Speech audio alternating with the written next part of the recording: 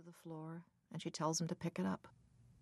But her eyes are fixed to James's jaw, and she thinks about how strange it is that one small thing like a jaw or a look or a brush of a hand can become so much larger than it actually is, so large that it closes itself around you and squeezes until it is hard to find air. It is November, and she can hear the wind moving over the walls of the house, stroking the windows, trying to coax its way past the curtains to blow the flowers from the napkins and plates, to muss the perfect leaves of the plastic plants that hang side by side above the sink. The house is filled with knickknacks, china angels, statues of saints, small glass animals with beady eyes, and each of them has to be dusted and the surface beneath polished with lemon oil, and then each has to be set back down precisely as it was before, the beady eyes staring in the same direction, the dust settling about it in the same design. The copper duck and goose jello molds have hung for so long above the stove that the paint behind them has kept its color, and when Ellen takes them down for polishing, a perfect bright shape of a duck or goose remains. A place for everything, everything in its place. The house is as rigid, as precise as a church, and there was nothing to disturb its ways until 3 months ago when Ellen and James and the children moved in because they had no place and nowhere else to go. James had been laid off just as the lilacs in the yard of their rented house bloomed, open-eyed and fragrant, trusting the Illinois winter had passed. The next day an ice storm trapped the world in crystal. The school where Ellen taught closed for the day, and she spent the morning playing cards with Amy and Herbert. Their school had closed as well, and mourning the lilacs and the budding trees, and most of all the colorful heads of the tulips which were frozen to the ground.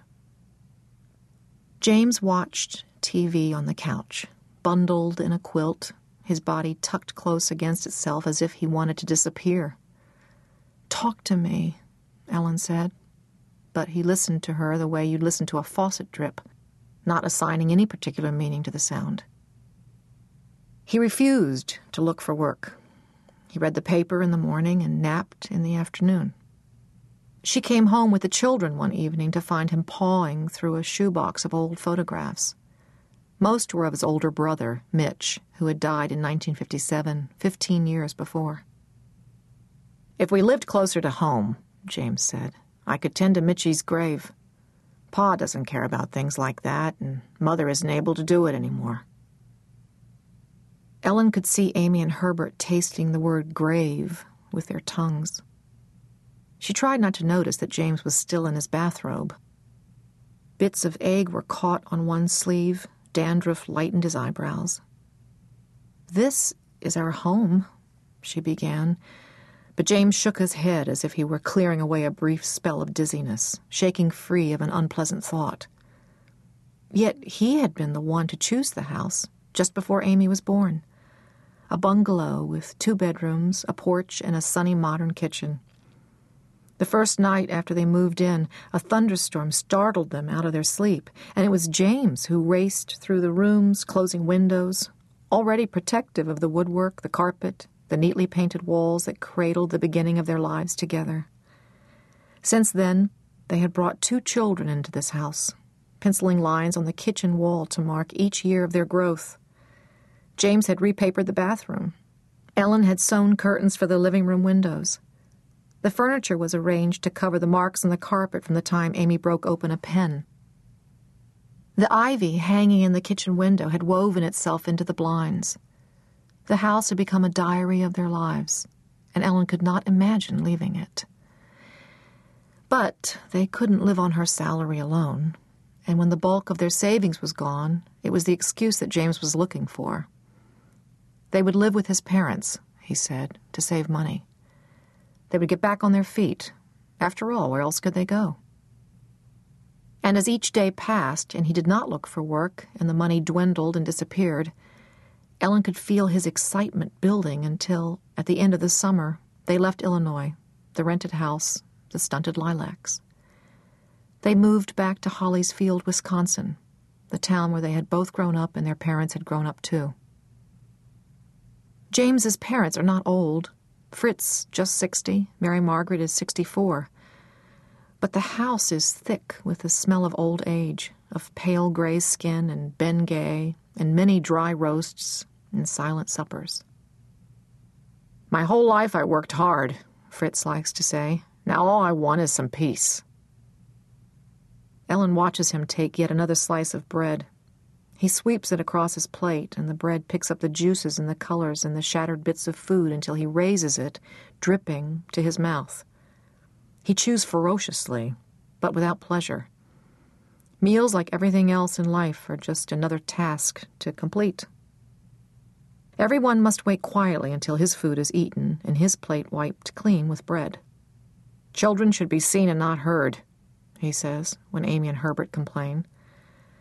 Then he leads after-dinner grace, even the children staring briefly at their hands, even James's restlessness steadied by the drone of his father's voice. "Salt," Mary Margaret says, peering around the table. Ellen finds it behind the milk jug and passes it down, but Mary Margaret doesn't want it for herself. She sets it in front of James and smiles proud to have anticipated his needs. James is his mother's boy again. Under her care, he sleeps less. He has even managed to put on weight. In Illinois, he'd sit down to dinner, apologize, push his plate aside. Now his throat bulges as he swallows another chunk of meat, jaws grinding steadily. The first time Ellen sat at this table, she was 20 years old, bright-cheeked after a spring afternoon spent walking along the lakefront with James, planning their upcoming wedding. It was 1959, and she was eager to make a good impression. She didn't know then that Mary Margaret disliked her, that she was considered Jimmy's mistake. They had dinner, dry pot roast, canned peas, and, for dessert, blue frosted angel food cake, which Mary Margaret pinched into cubes and ate with her fingers like bread. Mary Margaret asked James, "How long does she intend to go to school? Ain't high school good enough?" And Ellen said, "I'm going to be a primary school teacher, and for that I need a college degree." Mary Margaret asked James, "Do her parents speak High or Low German?" And Ellen said, "My mother speaks Luxembourg and German." "Low German," Mary Margaret said. "And her father, too.